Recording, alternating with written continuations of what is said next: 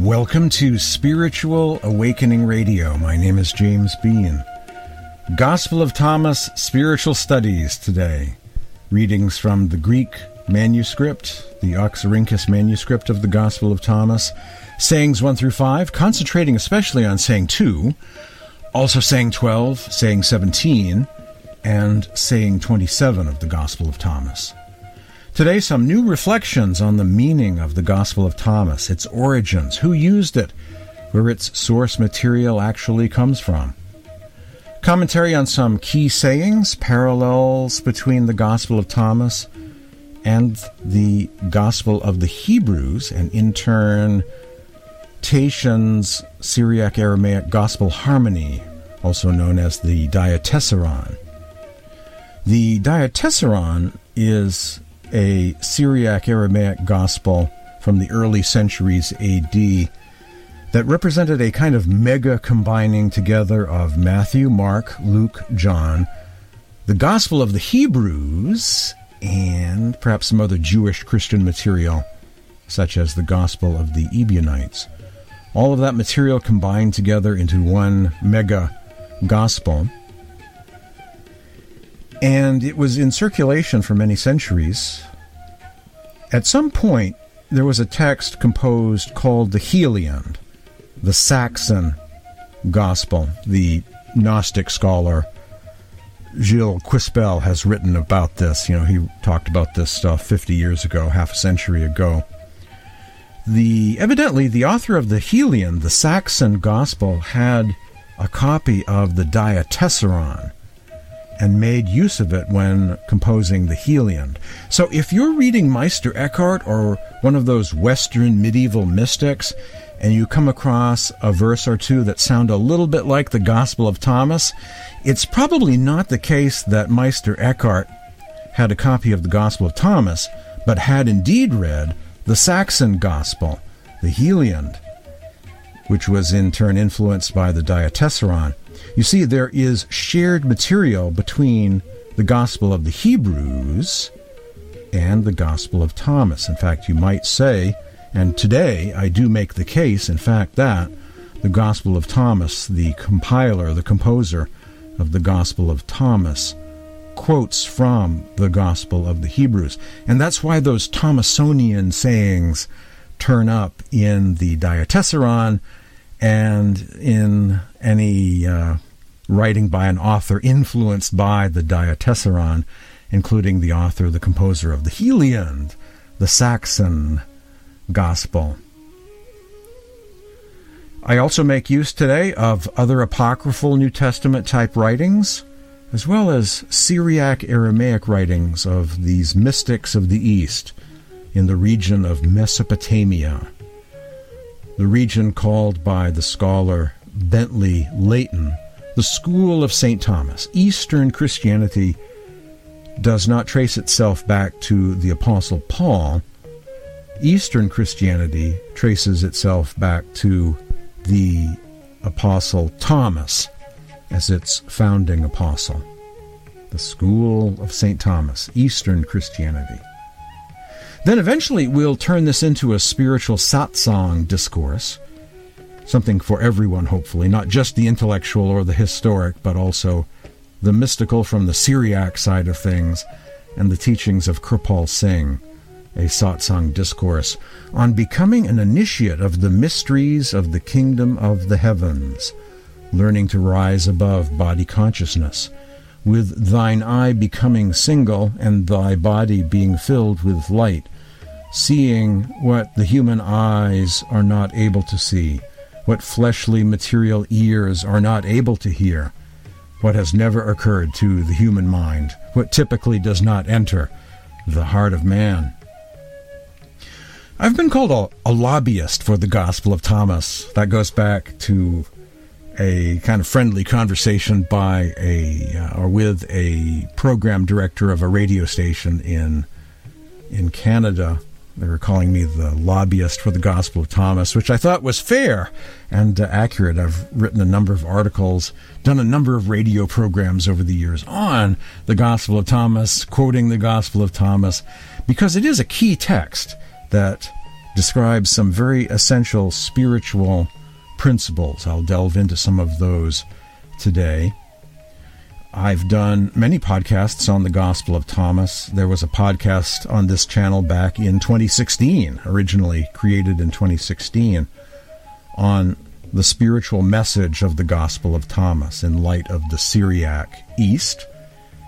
And that was in turn based on a 2011 article that was published, my article published in Inner Tapestry magazine on the Gospel of Thomas. So this is something I've been exploring for a number of years, being a fan of the Gospel of Thomas as a contemplative gospel or mystic gospel.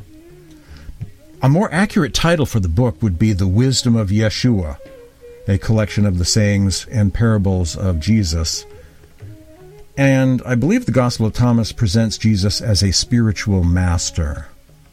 The Gospel of Thomas provides key spiritual principles about how to enter, how to experience the present tense kingdom of God or spiritual dimension, here and now in the living present, this living present moment. The following is from pages 219 and 220 of the book God's Library, the archaeology of the earliest Christian manuscripts by Brent Nonbury, published by Yale University Press. On the discovery, it's a book all about the discovery of biblical writings, ancient manuscripts, the earliest of manuscripts, as well as the discoveries of lost sayings of Jesus at Oxyrhynchus, Egypt, during the year 1897, made by Grenfell and Hunt. The quote contains a reference to two sayings of Jesus that represent the two earliest surviving Greek papyri preserving sayings of Jesus. One is from the Gospel of Matthew, and the other is from what we now know to be the Gospel of Thomas. Grenfell relates the story. On January 11th, we sallied forth at sunrise with some 70 workmen and set them to dig trenches through a mound near a large space covered with piles of limestone chips, which probably denotes the site of an ancient temple, though its walls have been all but entirely dug out for the sake of the stone. The choice provided a very fortunate one. The choice proved to be a very fortunate one, for papyrus scraps at once began to come to light in considerable quantities. Later in the week, Mr. Hunt, in sorting the papyri found on the second day, noticed on a crumpled fragment written on both sides the Greek word for mote, which at once suggested to him the verse in the Gospels concerning the mote and the beam. A further examination showed that the passage in the papyrus really was the conclusion of the verse. Thou hypocrite, cast out first the beam out of thine own eye, and then shalt thou see clearly to pull out the mote that is in thy brother's eye, unquote.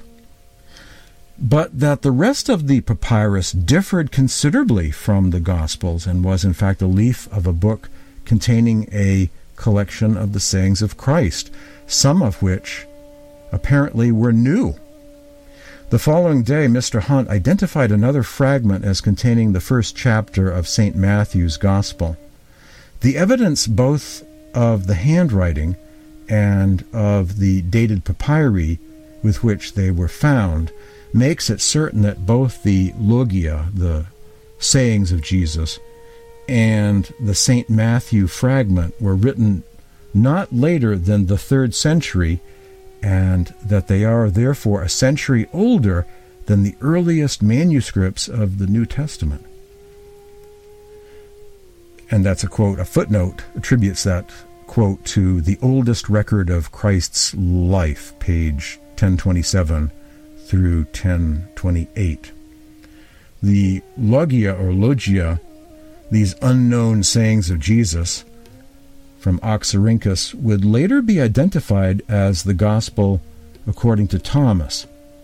The discovery of early Christian writings, older by a century than any then known, and of completely unknown sayings of Jesus that predated the earliest manuscripts of the New Testament, was the fulfillment of a late Victorian dream. Upon their return to England, Grenfell and Hunt promptly published the Logia, the sayings of Jesus, in an inexpensive pamphlet called Sayings of Our Lord that sold briskly and helped to finance subsequent expeditions. Grenfell and Hunt spent the next 5 winters digging elsewhere in Egypt before returning to Oxyrhynchus in 1903. They excavated at Oxyrhynchus for the next 4 winters, amassing what is probably the world's largest collection of Greek papyri. What has survived of the earlier Greek manuscripts of the Gospel of Thomas can be accessed for free online. Greek Thomas can be found at gnosis.org, as well as, of course, the later Coptic Gospel of Thomas. Also, the site earlychristianwritings.com has a couple of great translations of this Greek, this very early, shoulder to shoulder with the earliest of manuscripts, this early Greek edition of Thomas. You'll find it there too. Today on this program, this podcast on the Gospel of Thomas, I'll be sharing a reading from the Greek Oxyrhynchus Thomas from a book called Christian Oxyrhynchus, Texts, Documents, and Sources. It is a 760-page book with translations in English of some of this material, much of this Oxyrhynchus material. Today I make the case that the Gospel of Thomas is not Gnostic. Though popular with Gnostics, well, the Gospel of John was popular with Gnostics as well.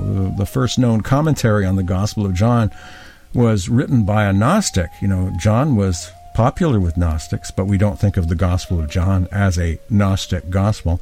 And I don't think the Gospel of Thomas, especially in light of this earlier Greek edition of Thomas found with biblical manuscripts and letters from Christians to other Christians, or bishops and abbots, talking amongst themselves at a place called Oxyrhynchus, that doesn't seem like a Gnostic context for this earlier Greek edition of the Gospel of Thomas. So I don't think of the Gospel of Thomas as a, quote, Gnostic gospel, but it is a gospel originating with the Syriac St. Thomas branch of Christianity just north of Israel.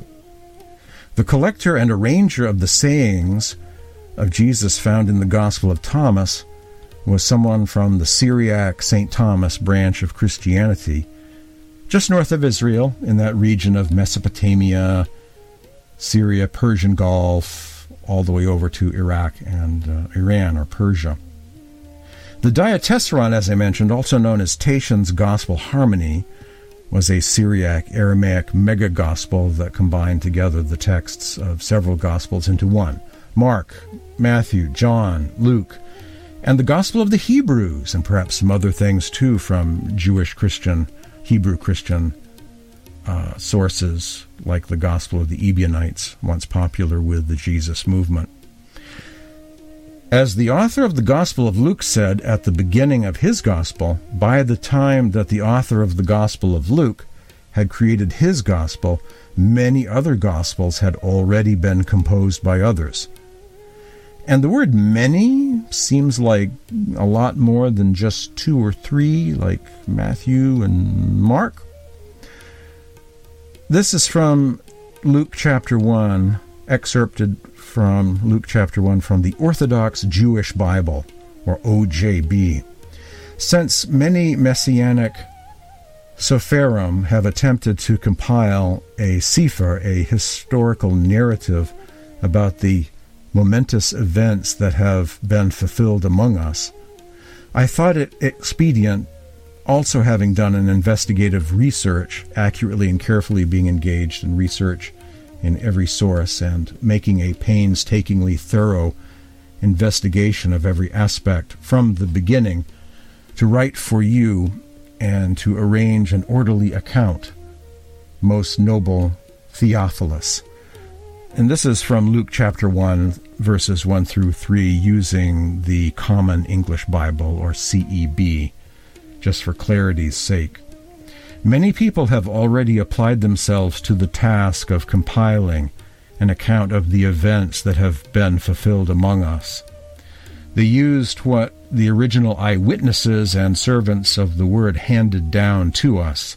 Now, after having investigated everything carefully from the beginning, I have also decided to write a carefully ordered account for you, most honorable Theophilus.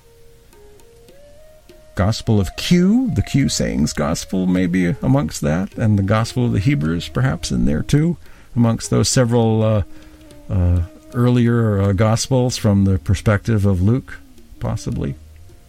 1 Corinthians chapter 15, verse 5 suggests that Paul had a copy of the Gospel of the Hebrews.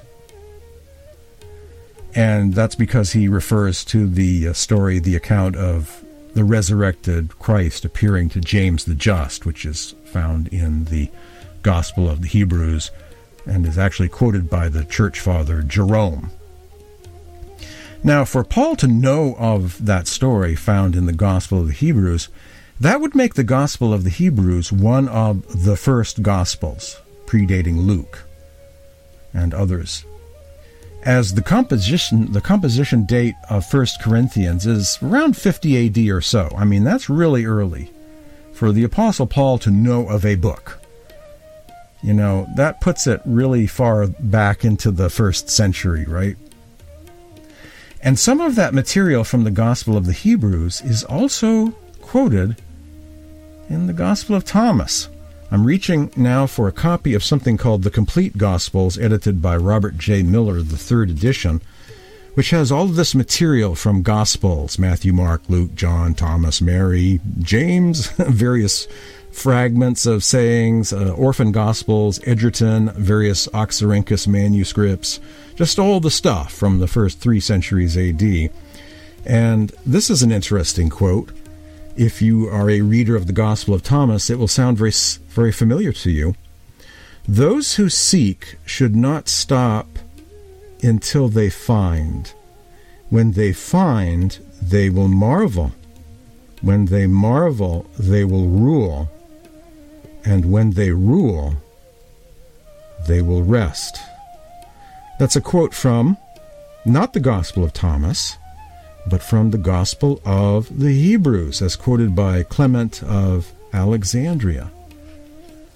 That's a quote from the Gospel of the Hebrews. The Gospel of Thomas, I'm using the Oxyrhynchus Greek edition of saying 2, goes like this. Jesus said, "Let him who seeks not cease until he finds, and when he finds, he shall wonder. Wondering, he shall reign, and reigning shall rest." Interesting, right?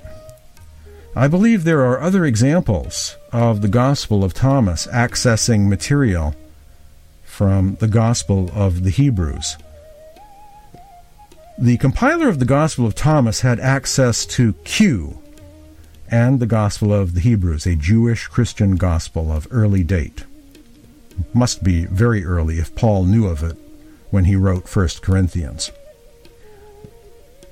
I believe both the Apostle Paul and the Gospel of Thomas have quoted verses from the Gospel of the Hebrews. 1 Corinthians 15:5 suggests Paul had a copy of the Gospel of the Hebrews. Unless he got the same story directly by hanging out with Paul in Jerusalem. But that's also pretty impressive, right? And that's also very early in date, also taking us back to around 50 AD. So either way you look at it, it's a Gospel of the Hebrews story that dates back really early. Whether Paul gets it from the Gospel of the Hebrews he has as a scroll in his house, or if he learned of that story by hanging out with James the Just in Jerusalem during one of those few occasions when he actually paid a visit to him. Either way, it dates back really early. The Gospel according to the Hebrews was quoted, as I mentioned, by Jerome and other early church fathers. I believe, and today I make the case for, that Paul in 1 Corinthians 2:9 was also quoting more directly the Gospel of the Hebrews, an outright quote.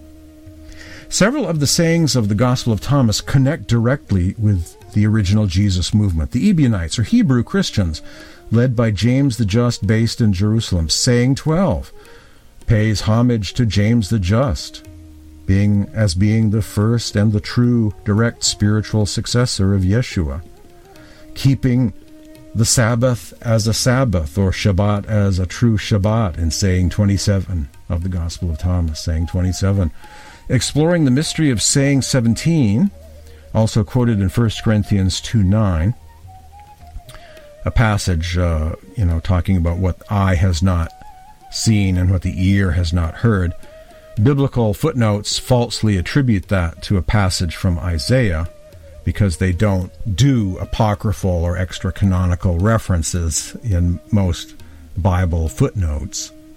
So you don't hear about the Gospel of the Hebrews or Thomas, or the book of 1 Enoch being quoted by Jude in most of the Bibles, because it's extra-canonical and therefore no longer of interest or concern, so they do not make such footnote references to extra-canonical sources. Most of the time. There are some exceptions. The Berkeley Bible does that, but yeah, most of the time, if there's a quote coming from an extra-biblical source, they don't share that information. They don't say, hey, that's a quote from 1 Enoch chapter 1, verse 9 here in the book of Jude. They don't say that. They omit that information. We know that the Gospel of the Hebrews and the sayings collection dubbed by scholars as Q, for the German word Quelle, meaning source gospel, source material, that Matthew, Mark, and Luke quoted from. We know that these are the earliest sources for the sayings of Jesus. Q from the German word Quelle for source gospel, and the Gospel of the Hebrews, which is also conceived of as being a collection of stories, kind of similar to Matthew, Mark, and Luke, with stories, going to Capernaum or hanging out in Galilee. It also contains sayings, but is more of a story narrative type gospel like Matthew, Mark, Luke, and John. So Q and the Gospel of the Hebrews represent some of the earliest material featuring sayings of Jesus. So when the Apostle Paul says it is written in 1 Corinthians 2:9 about what the eye has not seen, what the ear has not heard, which also turns up, a parallel to that turns up in the Gospel of Thomas, saying 17. I think that what's going on there, it's not Paul quoting the Gospel of Thomas. It's not the Gospel of Thomas quoting St. Paul. It's both of them quoting a saying of Jesus present in the Gospel of the Hebrews, not Isaiah.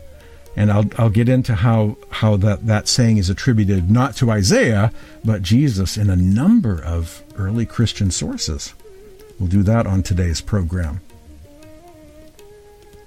Now, a long time, a number of decades after the Gospel of Thomas was found at Oxyrhynchus, a part of the Gospel of Thomas was found at Oxyrhynchus, Egypt. Eventually, a complete edition was found in Coptic at Nag Hammadi in Upper Egypt, near the village of Nag Hammadi.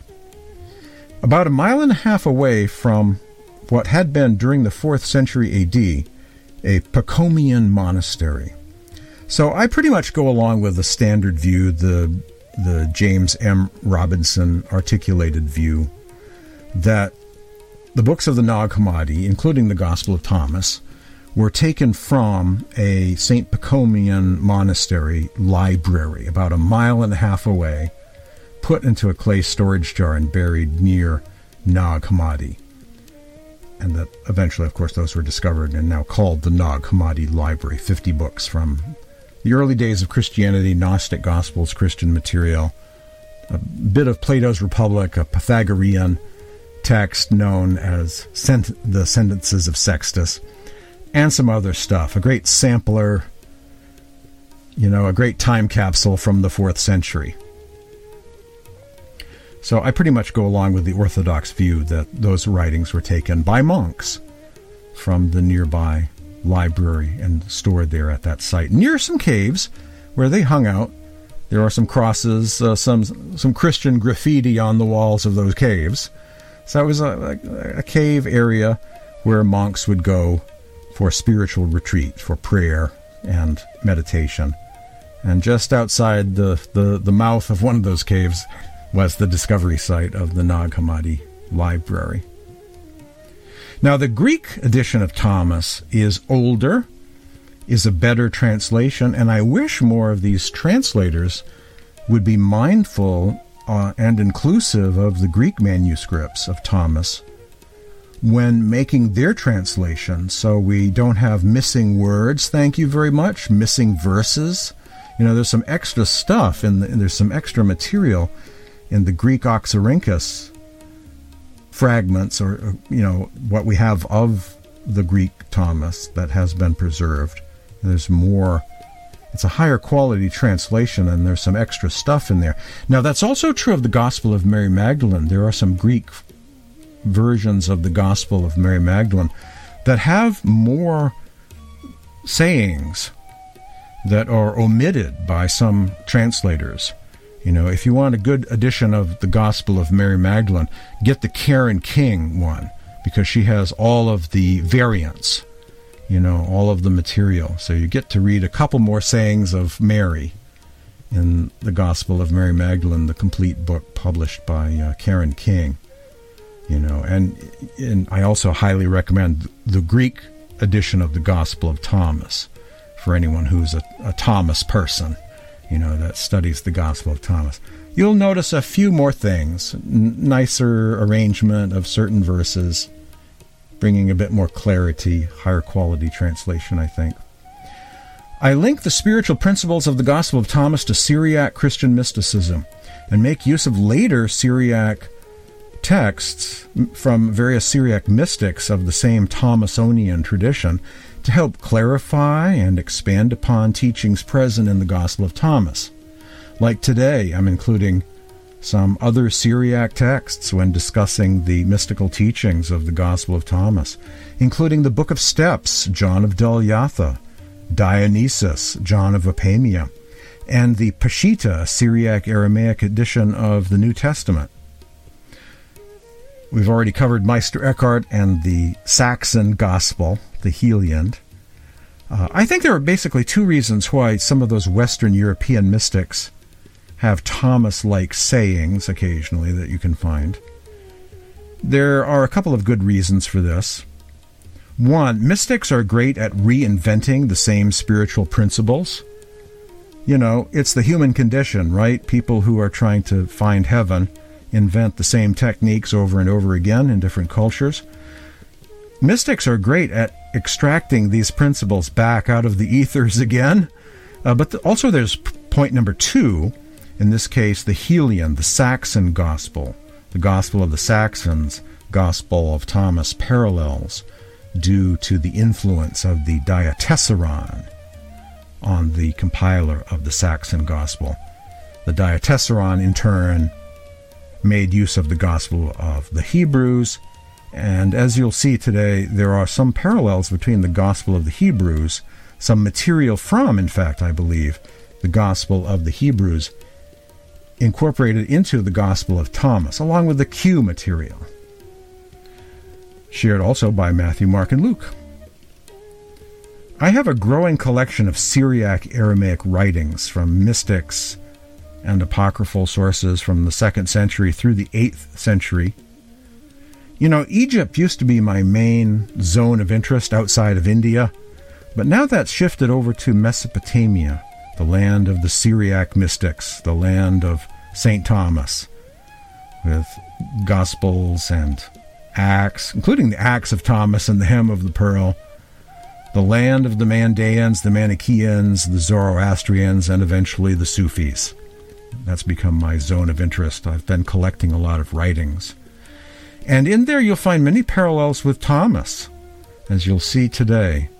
So I hope you'll stay tuned and listen to this long podcast as we explore, as I expand upon, reflect upon the Gospel of Thomas and various sayings. Today on Spiritual Awakening Radio, a deep dive into the Gospel of Thomas spiritual studies, readings from Greek Thomas, sayings 1 through 5, especially saying 2, also saying 12.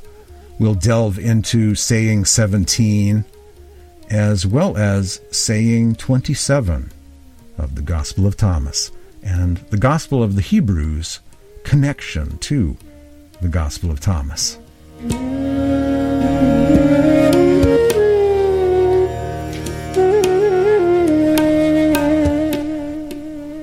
First up, saying 17, the mystery of saying 17 of the Gospel of Thomas. Gospel of Thomas, saying 17, and its parallel in 1 Corinthians 2:9. There is a saying, there are different versions of it, cropping up in different languages, different documents, used by various sects or denominations, here and there around the Roman Empire, around the Mediterranean, that talk about seeing what the human eye normally cannot see, what human hearing normally isn't able to hear, and what normally doesn't occur to human beings doesn't normally occur to the human mind.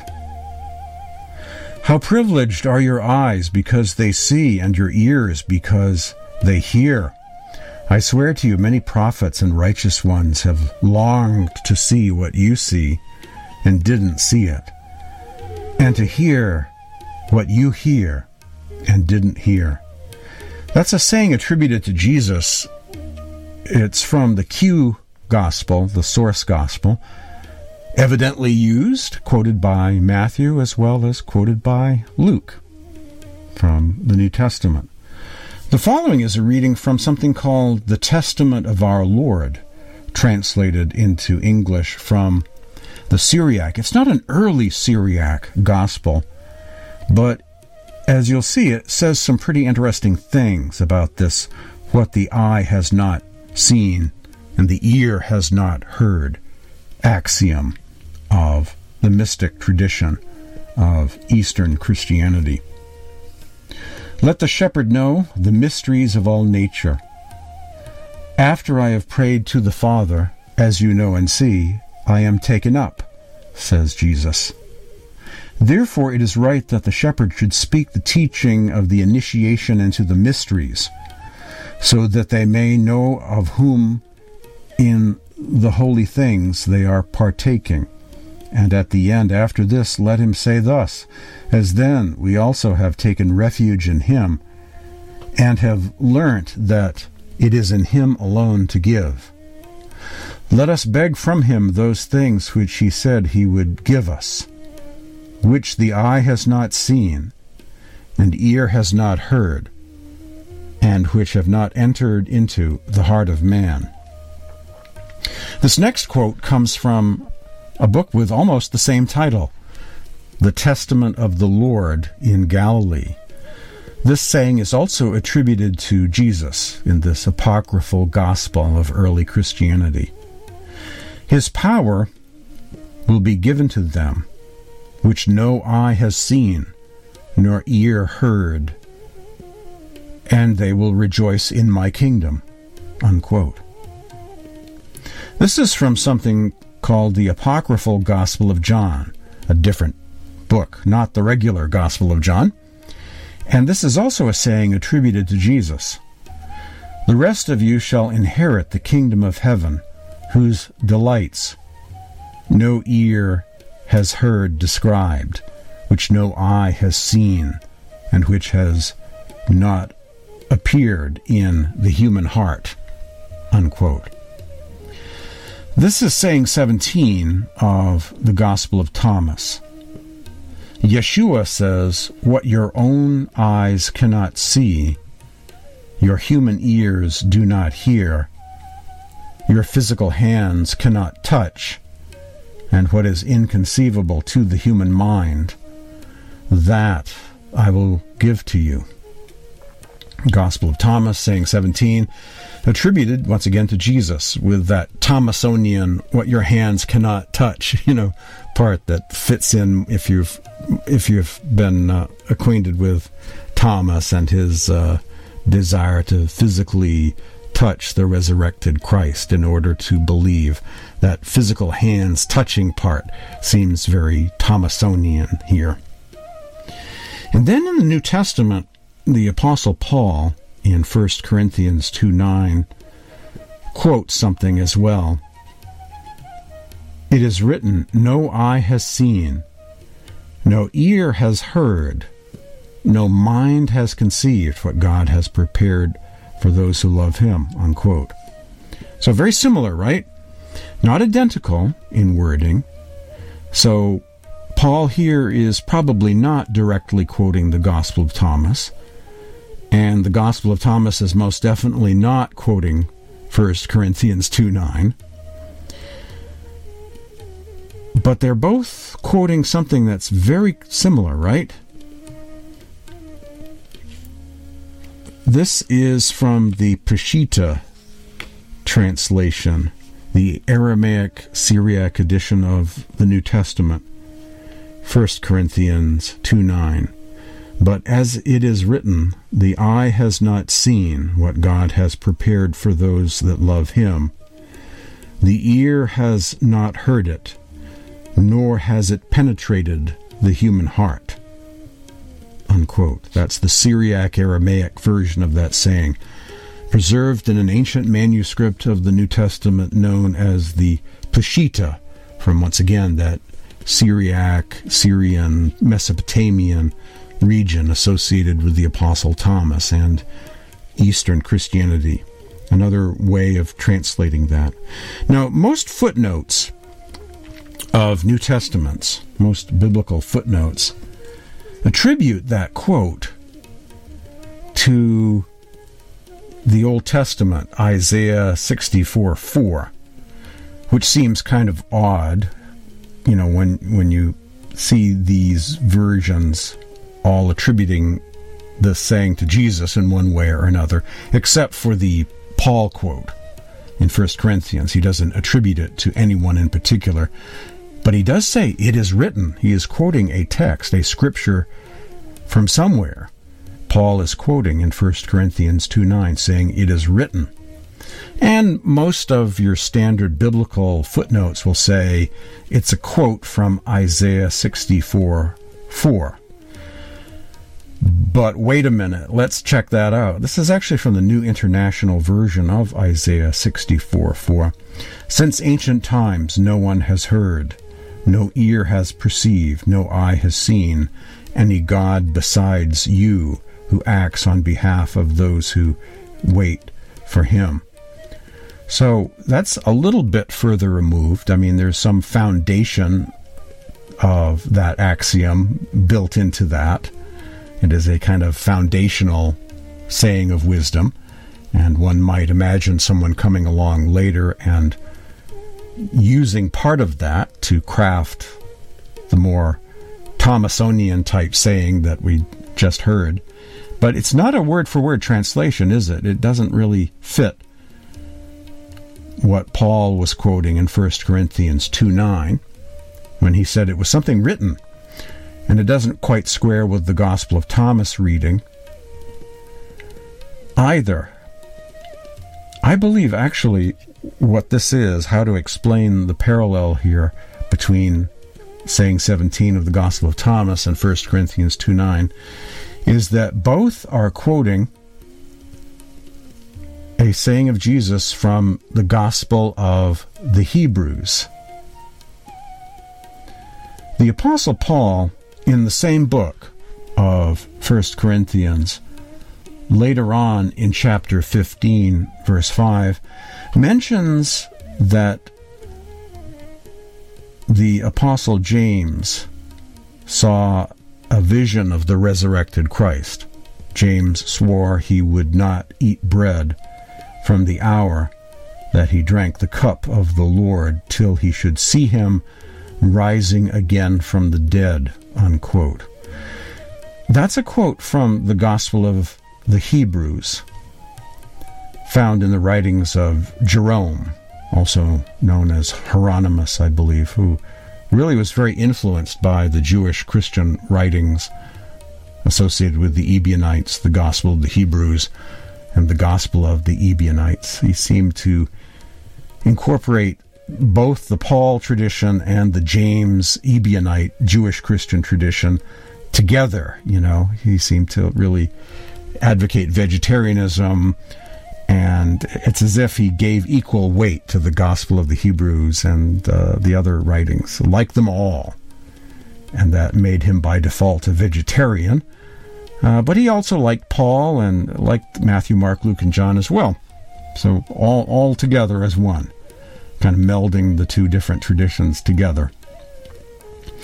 That particular reference is from the Gospel of the Hebrews, and the Apostle Paul in 1 Corinthians 15:5 mentions that about James fasting and was someone who saw the resurrected Christ. So I believe that it's not so far-fetched to suggest that 1 Corinthians 2:9 is a direct quote from the Gospel of the Hebrews.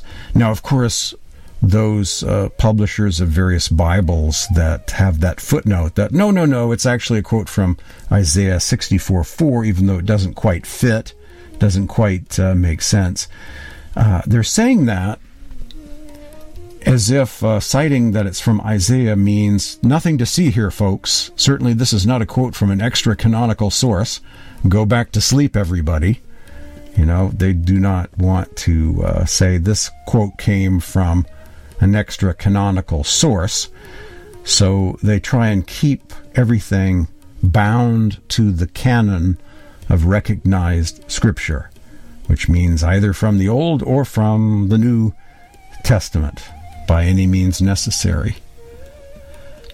In the book of Jude in the New Testament is an actual quote from the book of 1 Enoch, but you won't find that mentioned too often in the footnotes of most Bibles, for that same reason, for that same orthodox motive of not recognizing extra-canonical texts.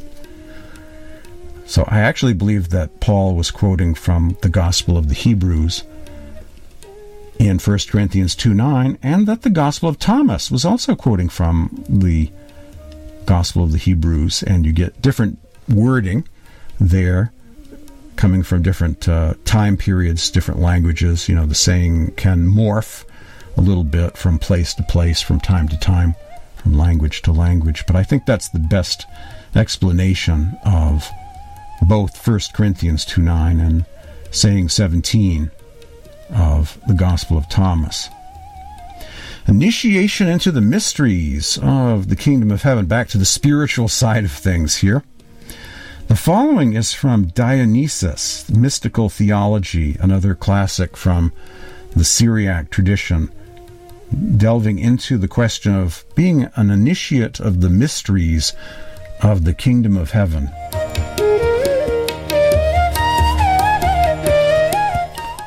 Guide us to that topmost height of mystic lore, which exceeds light and more than exceeds knowledge, where the simple absolute and unchangeable mysteries of heavenly truth lie hidden in the dazzling obscurity of the secret silence, outshining all brilliance with all intensity of their darkness, and surcharging our blinded intellects with the utterly impalpable and invisible fairness of glories which exceed all beauty. Such be my prayer, and you, dear Timothy, I counsel that in the earnest exercise of mystic contemplation you leave the senses and the activities of the intellect and all things that the senses or the intellect can perceive, and all things in this world of nothingness, or in that world of being, and can contain.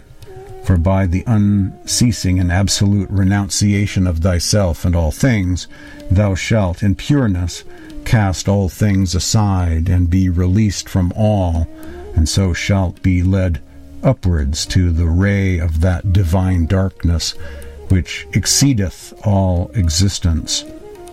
These things thou must not disclose to any of the uninitiated, by whom I mean those who cling to the objects of human thought, and imagine there is no super-essential reality beyond, and fancy that they know by human understanding him that has made the darkness his secret place.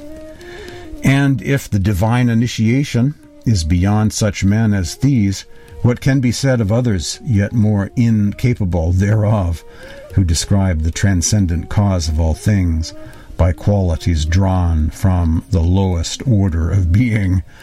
Dionysus, Mystical Theology, the Syriac tradition, a Syriac spiritual classic, speaking of initiation into things beyond this world and mystic contemplation. The Master said, "What your own eyes cannot see, your human ears do not hear, your physical hands cannot touch, and what is inconceivable to the human mind, that I will give you." That's a quote from Gospel of Thomas, saying 17, from the Lynn Bauman translation, known as the Gospel of Thomas, Wisdom of the Twin. The following is from Swami Vyasanand's Kindle ebook called The Inward Journey of the Soul. When we close our eyes and do not see any objects, this does not mean that there exists nothing that can be seen. In other words, the shapeless darkness is also an object. Unfortunately, we cannot even see pure darkness because we are constantly thinking about the images of the world. And instead of seeing darkness, we see the imaginary sights projected on the screen of the inner mind. Without practicing the meditation of focusing in the darkness, it is not possible to see the subtle light that lies deep within. The experience of divine light in the meditation brings joy, and the progress there becomes rapid. Consequently, one's faith and conviction become stronger. A quote from Swami Vyasanand in The Inward Journey of the Soul, a Sant Mat publication associated with Swami Vyasanand, that helps bring out the meaning here of both saying 17 of the Gospel of Thomas and the earlier reading from Dionysus from the Syriac tradition about seeing spiritually with spiritual eyes, the eyes of the soul, hearing spiritually with the ears of the soul, perceiving beyond what the human mind normally is able to imagine, to conceive of. This is the initiation into the mysteries of the kingdom of heaven, described in saying 17 of the Gospel of Thomas. This initiation was carried out not by an ancient text or scroll or scripture, but it was done by a living teacher in relation to his disciples. He was their spiritual teacher who guided them. He guided them into the way of inner seeing and the way of inner hearing, transcending the world of the five senses, going into the spiritual beyond, the kingdom of the heavens. This was done by a living master with his living students, not by reading a scripture like the Gospel of Thomas or some passage. This is the work of living masters who have disciples, who have students. And this is where the initiation takes place, between master and disciple. When the student is ready, the teacher will appear, as the saying goes.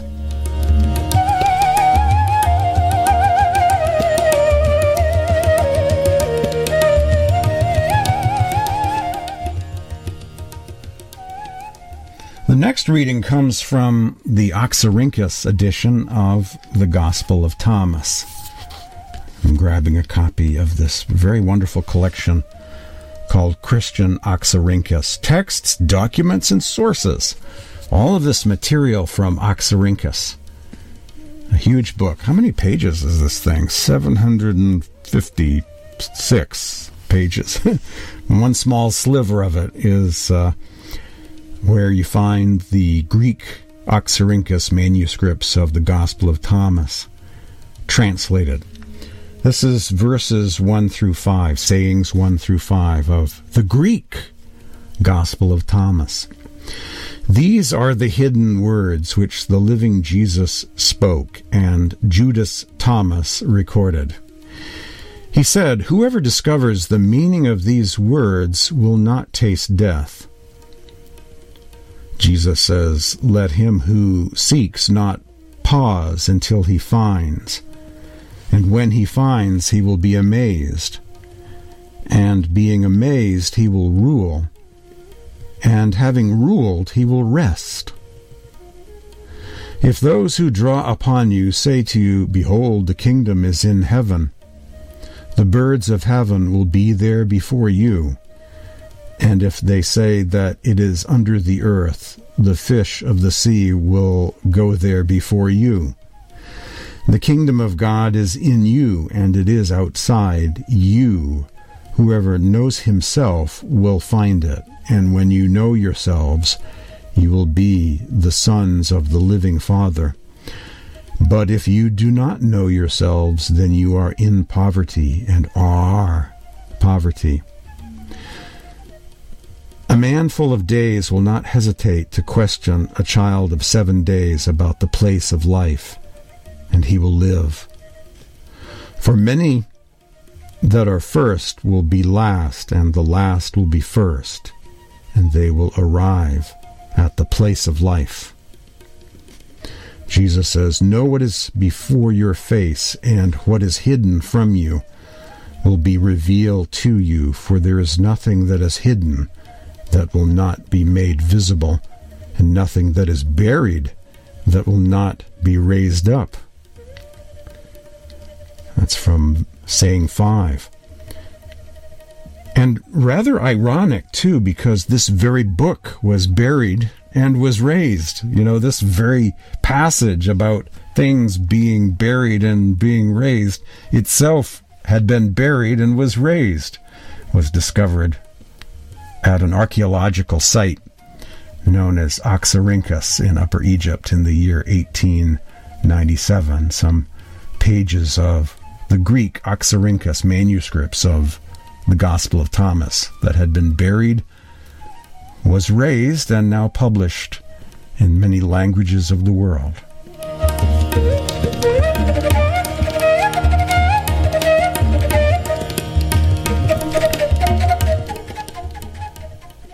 Saying 2 of the Gospel of Thomas. I'm grabbing a different book here. This one is called The Complete Gospels, Robert J. Miller, 3rd edition.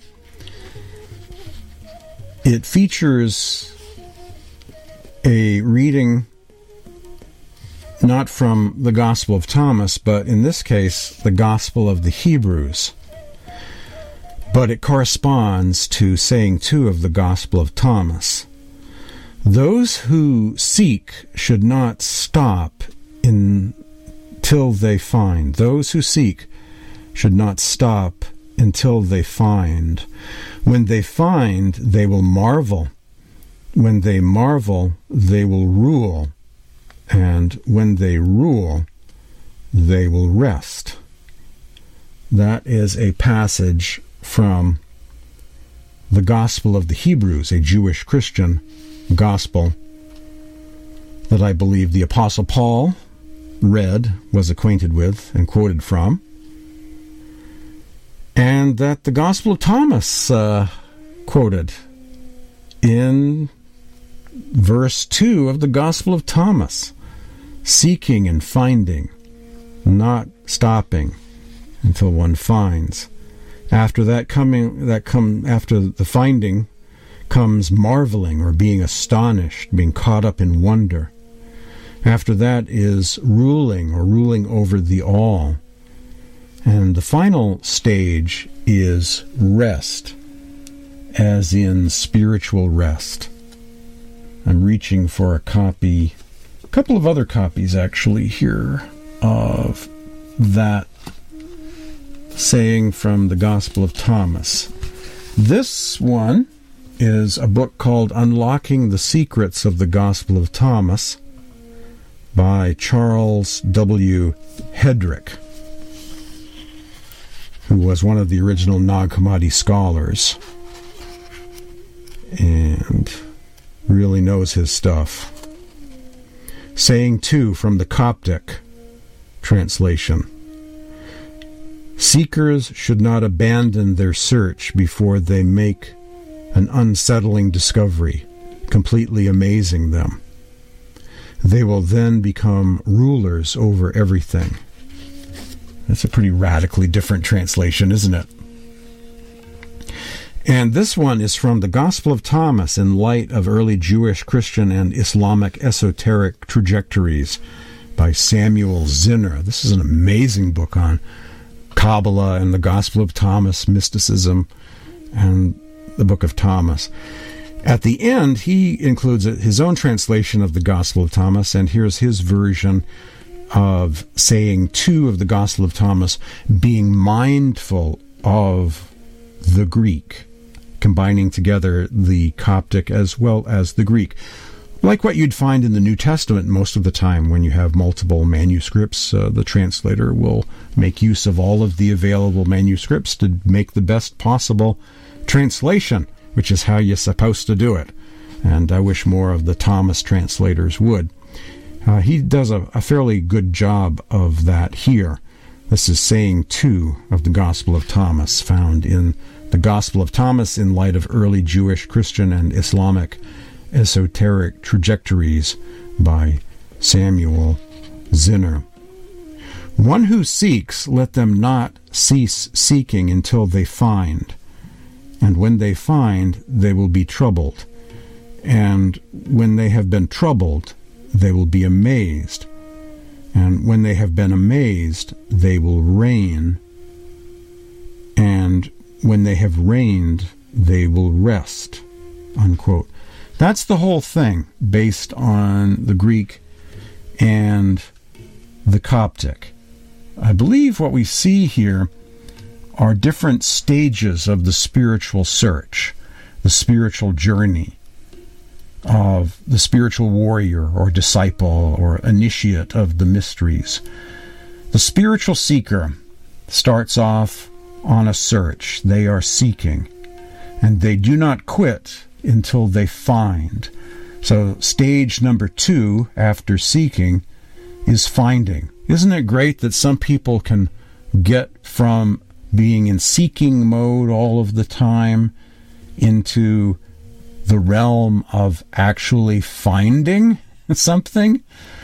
Good for you, seekers who are finding.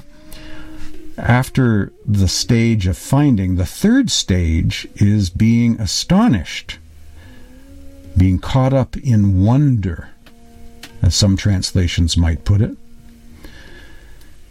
And I will elaborate on that in a moment. The next stage is ruling over the all, or reigning. I believe this has to do with the subtle bodies that the soul and the physical body are associated with. Becoming a spiritual king over your own self, knowing yourself, know thyself.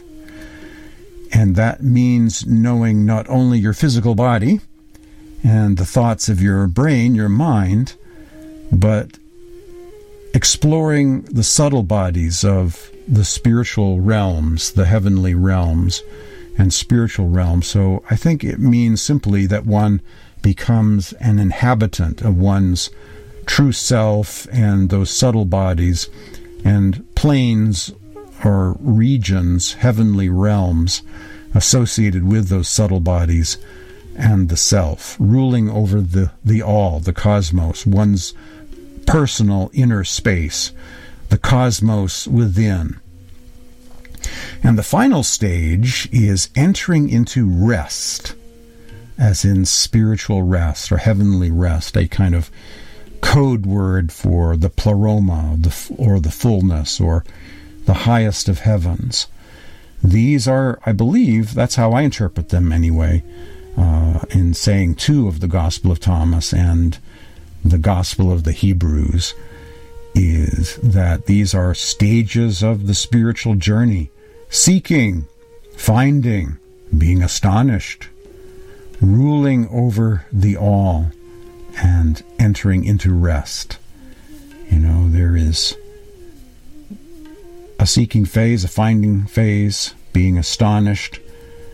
There's a troubled phase. Some translations have a phase of, or stage of being troubled, an adjustment, the death of the old, the birth of the new, and a kind of struggle to rule over oneself, or reigning over the all, and then, of course, entering into rest. Being caught up in wonder, being astonished. This is a reading from St. Isaac the Syrian's Spiritual Works. Spiritual Works is translated by the late Mary Hansberry from Syriac Aramaic into English. By stillness of the body and ceasing from this world, solitaries imagine the true stillness and the withdrawal from nature, which will occur at the end of the corporeal world.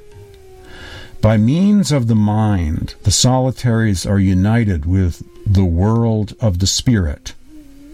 By means of meditation, they are involved in the expanse above.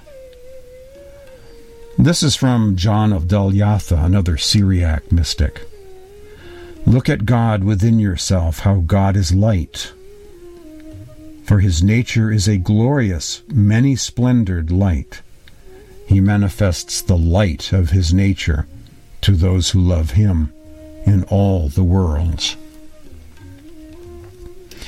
Being caught up in wonder, being astonished, is a theme of Syriac Christian mysticism. One becomes astonished when they see the uncreated light of the Godhead. Then their prayer ceases. The Master has entered their temple, and it's just a matter of contemplating the light of the Master. No need to pray, no need to sing hymns, no need to do anything other than be caught up in wonder and astonishment at the manifestation of the uncreated light. The following is from John of Apamea, from the Prayers of the Mystics section of the book The Syriac, Fathers on Prayer and the Spiritual Life, translated from the original Syriac Aramaic by Sebastian Brock. What wonders has your love effected? When someone is still alive, he has left this world. Though his bodily condition remains with the world's bodily condition, yet his spirit has been raised up towards you, so that for a period of time he knows not where he is. He is where he knows not, being totally raptured and drawn towards you.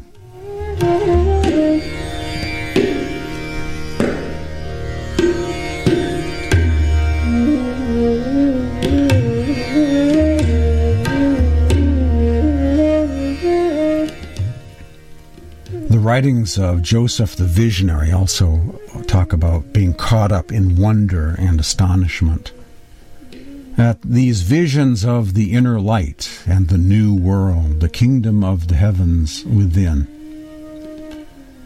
experienced by solitaries and mystics. We now turn to saying number 27 of the Gospel of Thomas.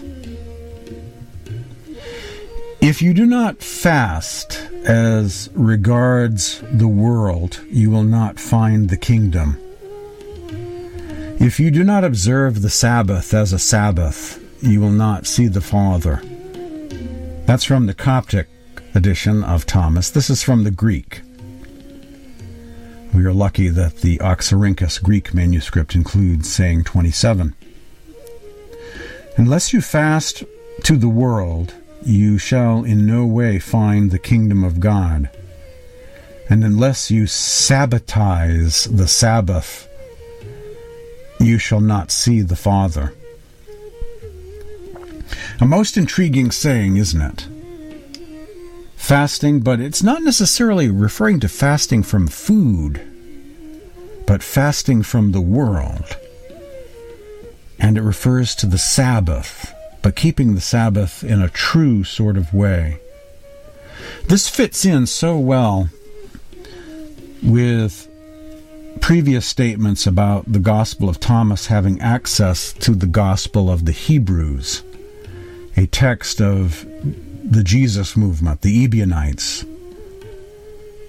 early Christianity, because they were keepers of the Sabbath, the seventh day, Saturday Sabbath, from Friday sunset to Saturday sunset.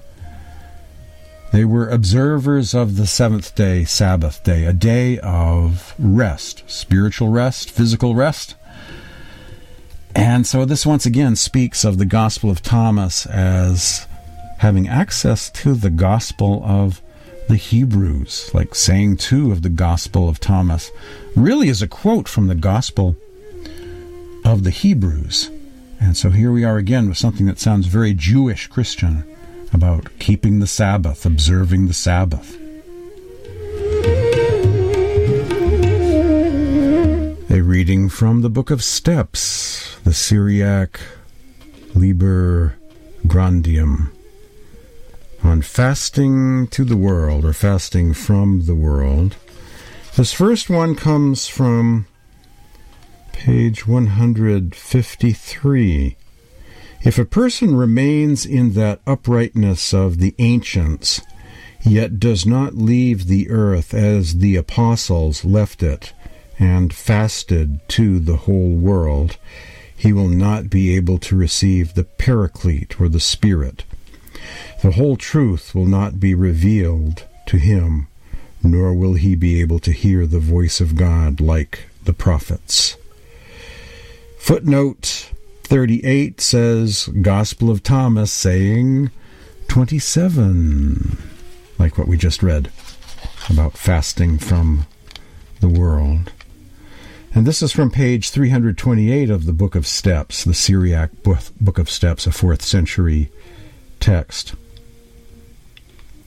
Therefore, whoever surpasses all these evil things and empties himself and fasts these kinds of fasts of which I have spoken above, fasts to the world, and is able to pray and keep the commandments of our Lord.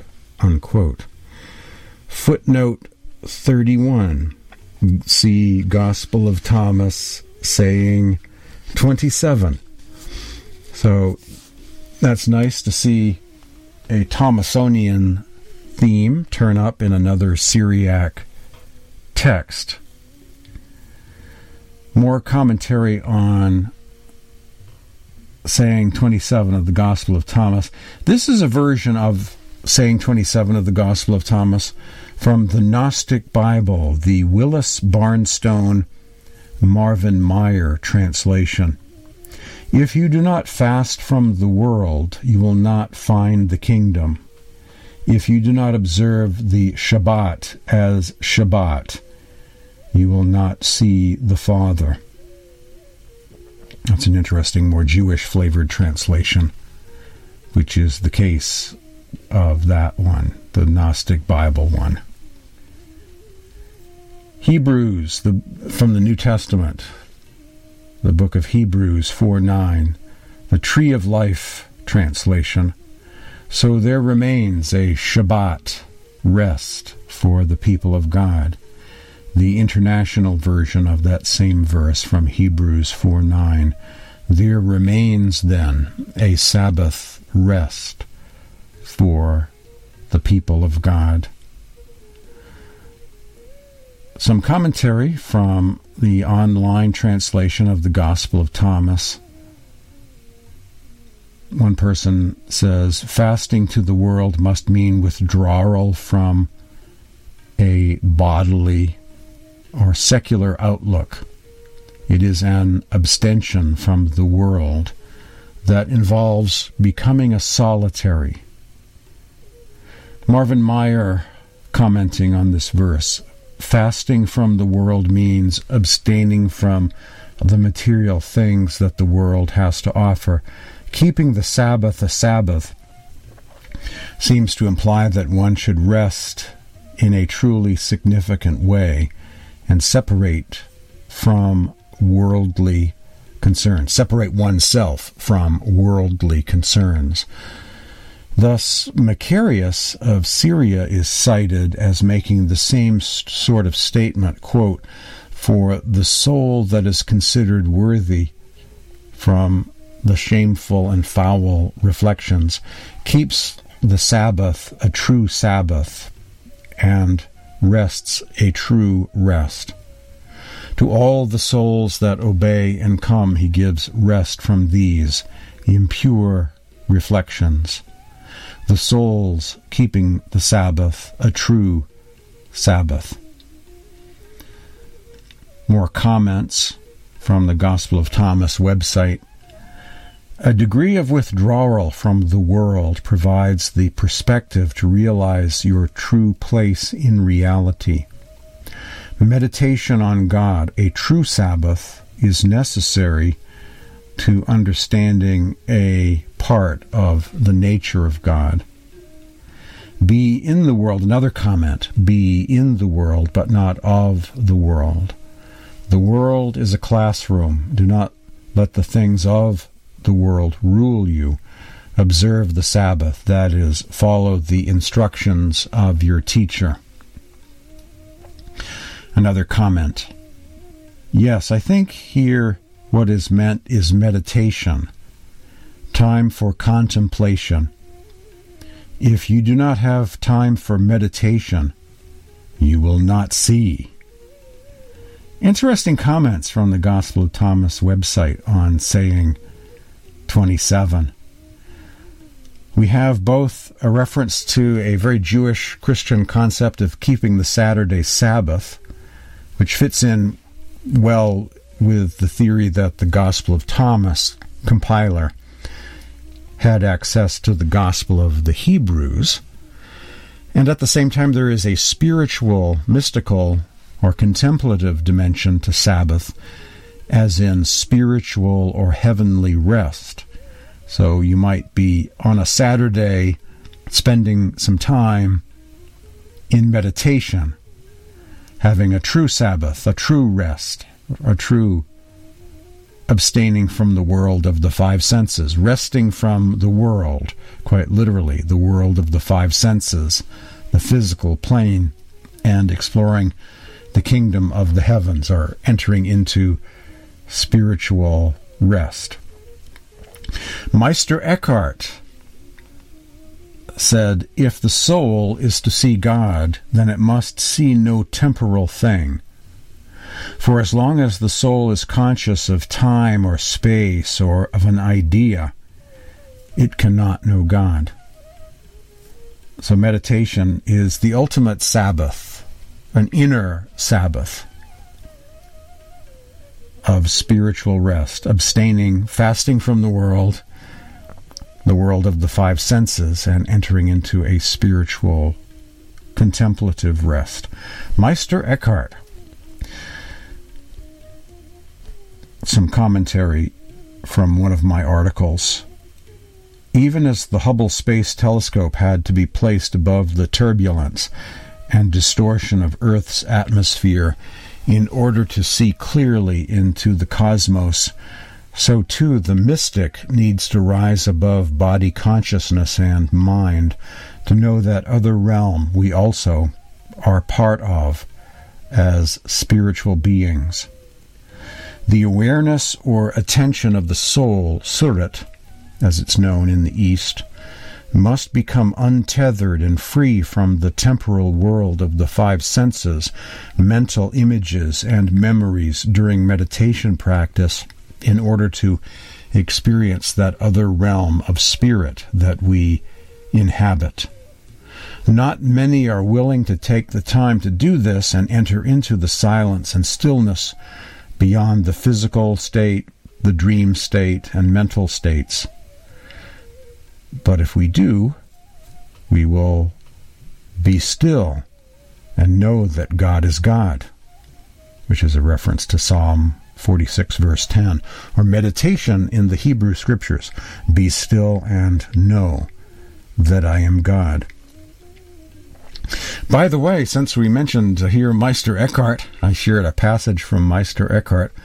There are Meister Eckhart Gospel of Thomas parallels. But how can this be? The Gospel of Thomas was lost long ago and didn't turn up again until 1897, and the full text in 1945. Well, there's a text called the Heliand, the Saxon Gospel, the Gospel of the Saxons.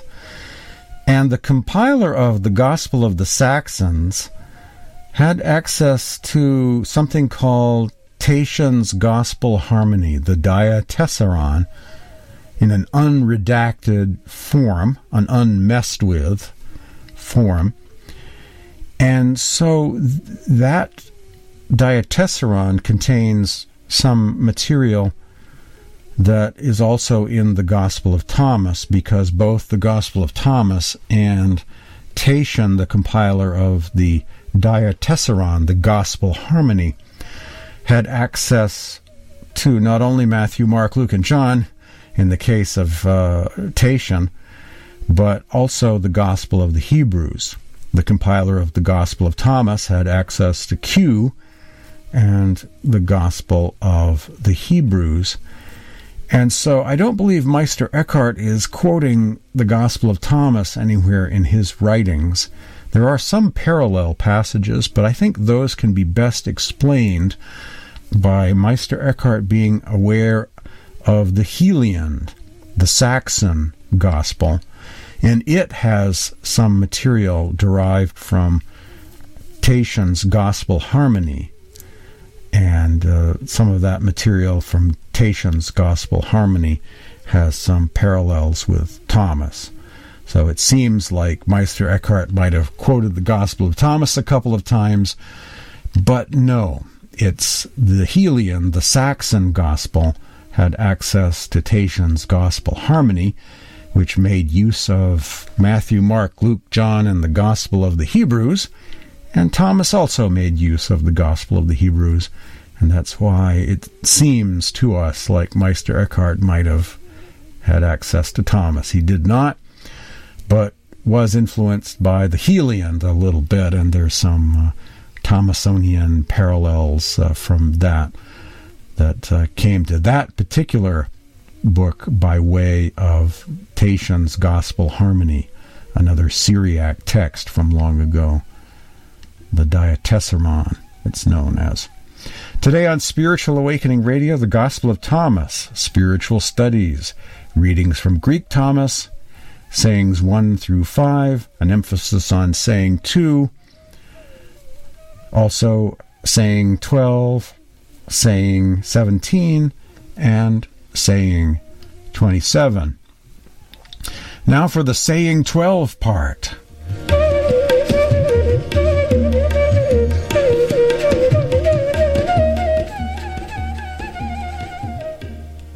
Gospel of Thomas, saying 12. The students said to Yeshua, "We know you will leave us. Who will be our leader?" Yeshua said to them, "Wherever you are, seek out Yaakov the just. For his sake heaven and earth came into being." That's once again the Marvin Meyer, Willis Barnstone, Aramaic-flavored translation of the Gospel of Thomas, which once again takes us to the world of the Gospel of the Hebrews, the Jewish Christian Ebionite world. And I have in front of me a copy of Unlocking the Secrets of the Gospel According to Thomas the Charles Hedrick book, all about this book of Thomas. And he has his own translation, as well as commentary on the whole book, a wonderful book. Saying 12, the Hedrick translation. The disciples asked Jesus, "We know you are going away from us. Who will be our leader then?" Jesus replied, "When that happens, you will go to James the Just. For his sake, heaven and earth came into being." I actually have a podcast on that part of this saying, for whose sake heaven and earth came into being. You know, that seems like some sort of Jewish axiom of wisdom, and indeed it is. You'll find it mentioned by Baal Shem Tov and other saints of Kabbalah, by whose sake heaven and earth came into being. Some commentary from earlychristianwritings.com, the Thomas section. Robert M. Grant says, "This exaltation of James is characteristic of Jewish Christian and Nicene tradition. It may be derived from, you guessed it, the Gospel of the Hebrews. It may be derived from the Gospel of the Hebrews," unquote. Robert M. Grant.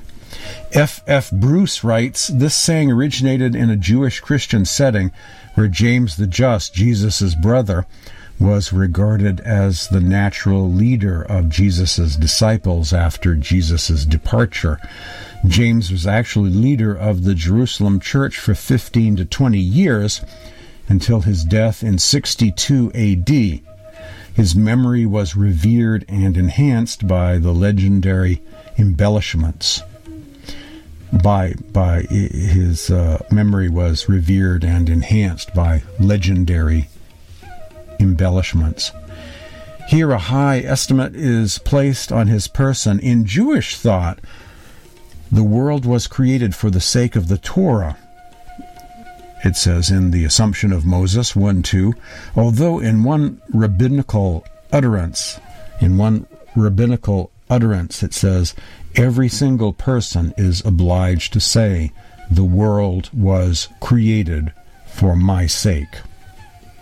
So that is an axiom of wisdom. You know, the soul is a precious thing in the cosmos. You can go many, many light years before you'll find someone like a human being along the western spiral arm of the Milky Way or elsewhere in the cosmos.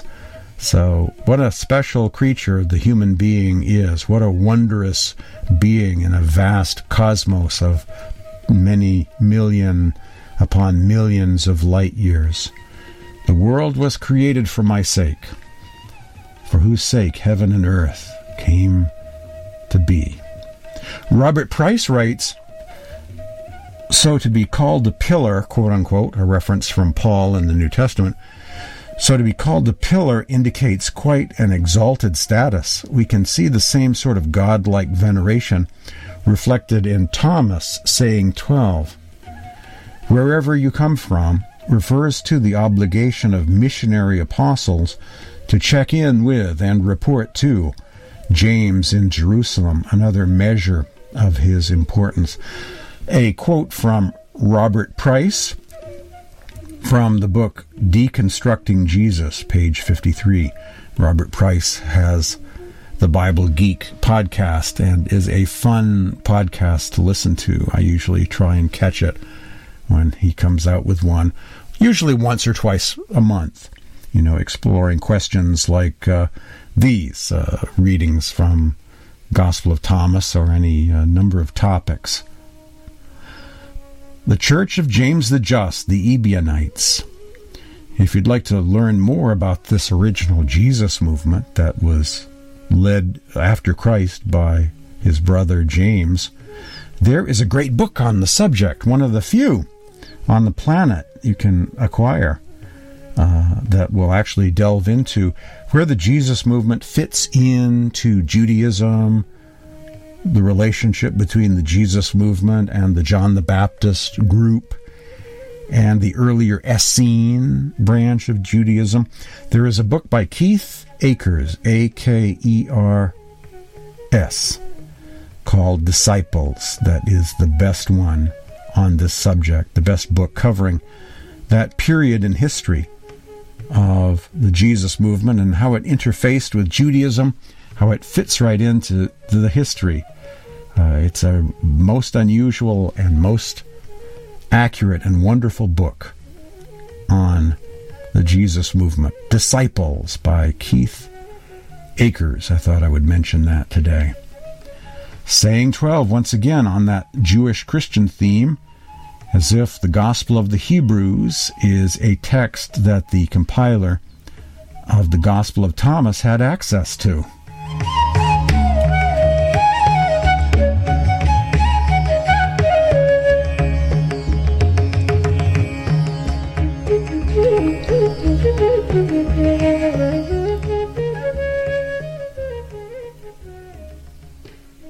I will give you what no eye has seen, what no ear has heard. A saying attributed to Jesus, not Isaiah, in many early Christian texts.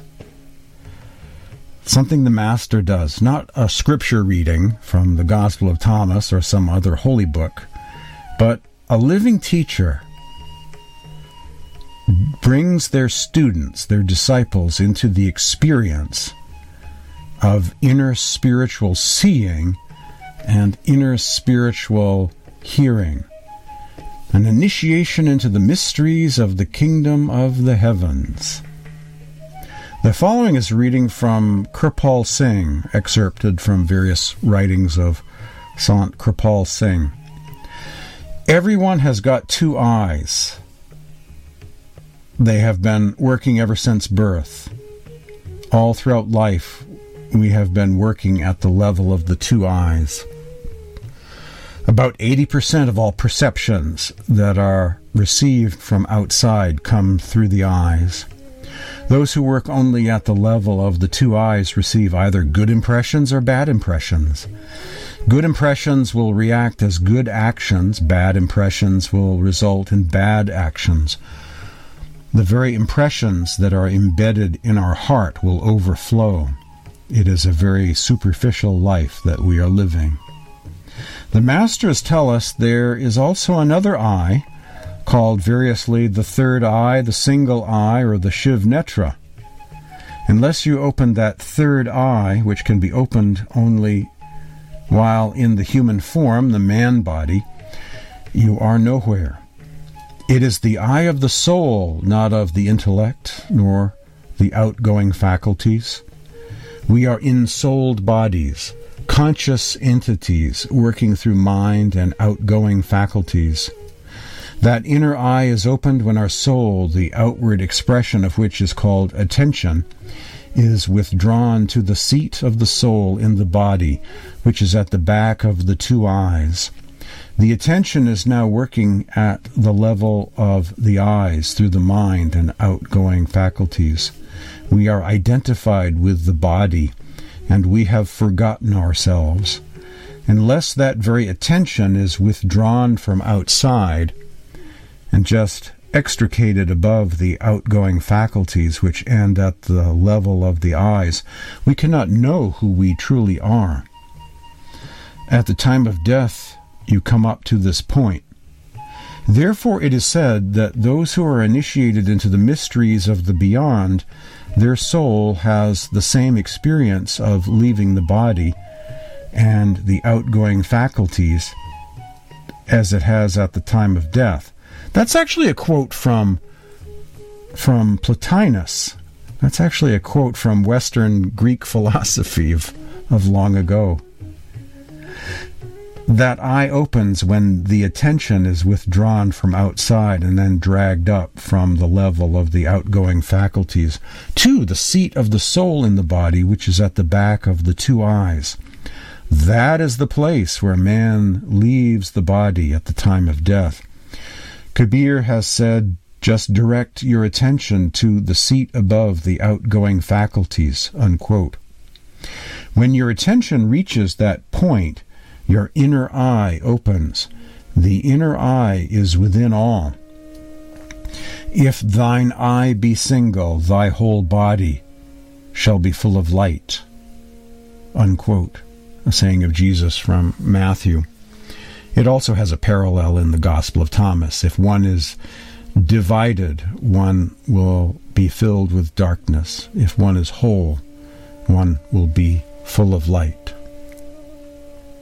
Kirpal Singh, if thine eye be single, thy whole body shall be full of light. You know what that means? It is a demonstration, a proof that when the third eye opens, you see the light of God within you. The greatness of a true master lies in the fact that he has opened his inner eye and can also make others see. Our master used to say, and this is referring to Huzur Baba Sawan Singh, well, what is the use of giving the 5 names, 5 mantras, or any outward thing that even a little girl spinning a wheel can tell you, unquote.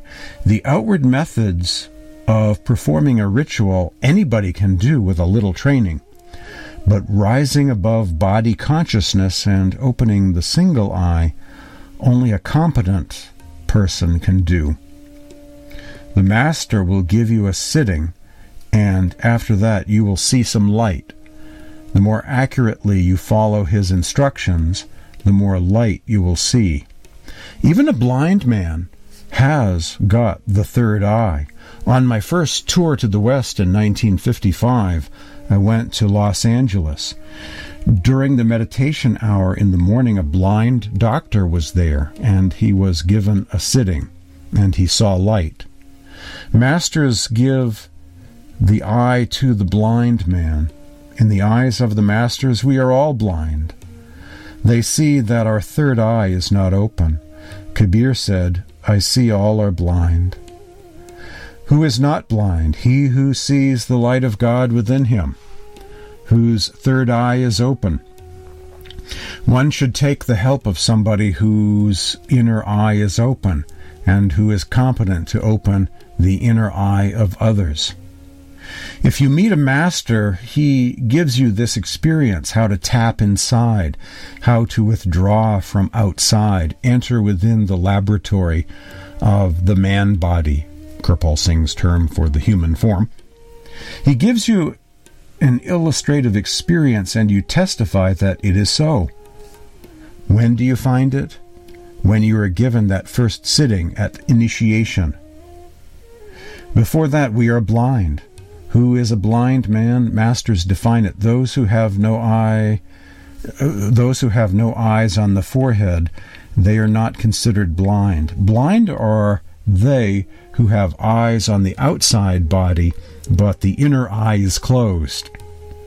When masters come, you will find in the history of all masters, they used to give eyes. Well, these are the eyes they used to give. Before going to them, you were blind, not seeing that light of God. Your eyes were sealed. He breaks the seals, and you begin to see light. When you return, you are an eyed man. You see.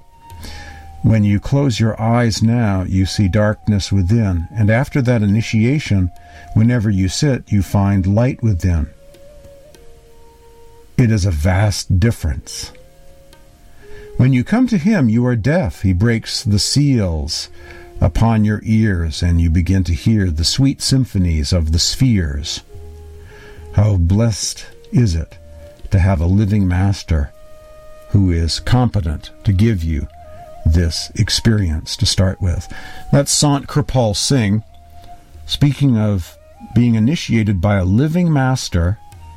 Again, not a book, not a past master, but a living teacher.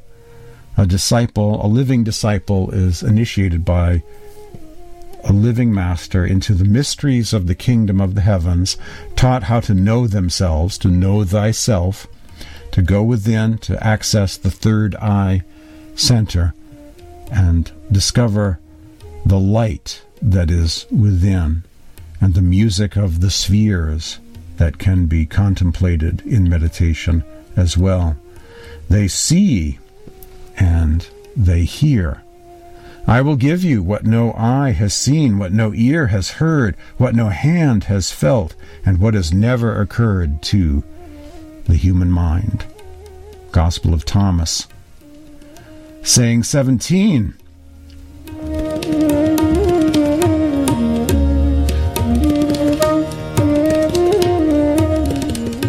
You're hearing Spiritual Awakening Radio. My name is James Bean. Today's program is titled Gospel of Thomas, Spiritual Studies. Readings from Greek Thomas, sayings 1 through 5, concentrating on saying 2. Also saying 12, saying 17, and saying 27 of the Gospel of Thomas. Some new reflections and meditations based on these passages, along with related texts. As I mentioned, for a great book on early Christianity, Keith Akers has authored a book called Disciples, which I can recommend.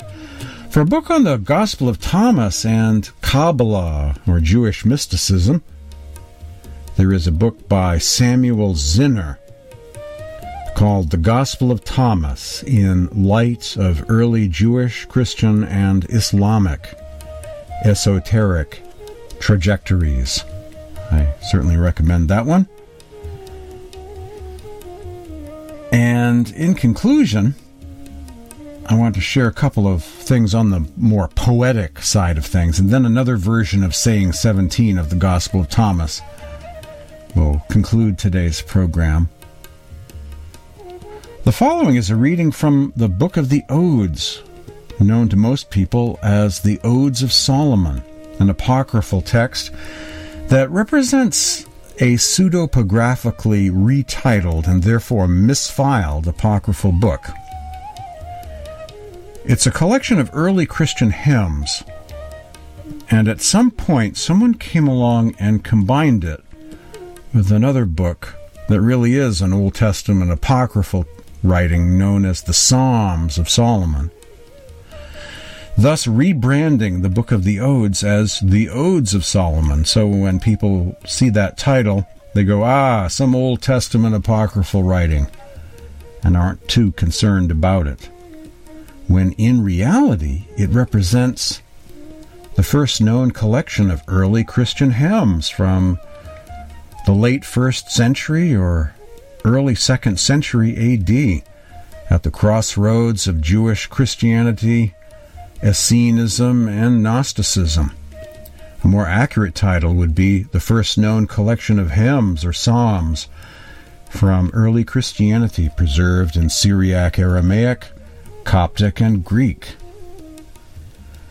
Ode 12 sounds almost like it was composed by the same folks behind the Gospel of John. And indeed it may well be that that's where it's from, Antioch, Syria, in the late 1st century. I'm using the Ladki translation, which has a more Gnostic flavor. Excerpts from Ode 12 of the Book of the Odes, misfiled and misplaced, named Odes of Solomon. The truth, the word, or logos, and the aeons, or cosmic worlds. The Most High gave the word to his aeons.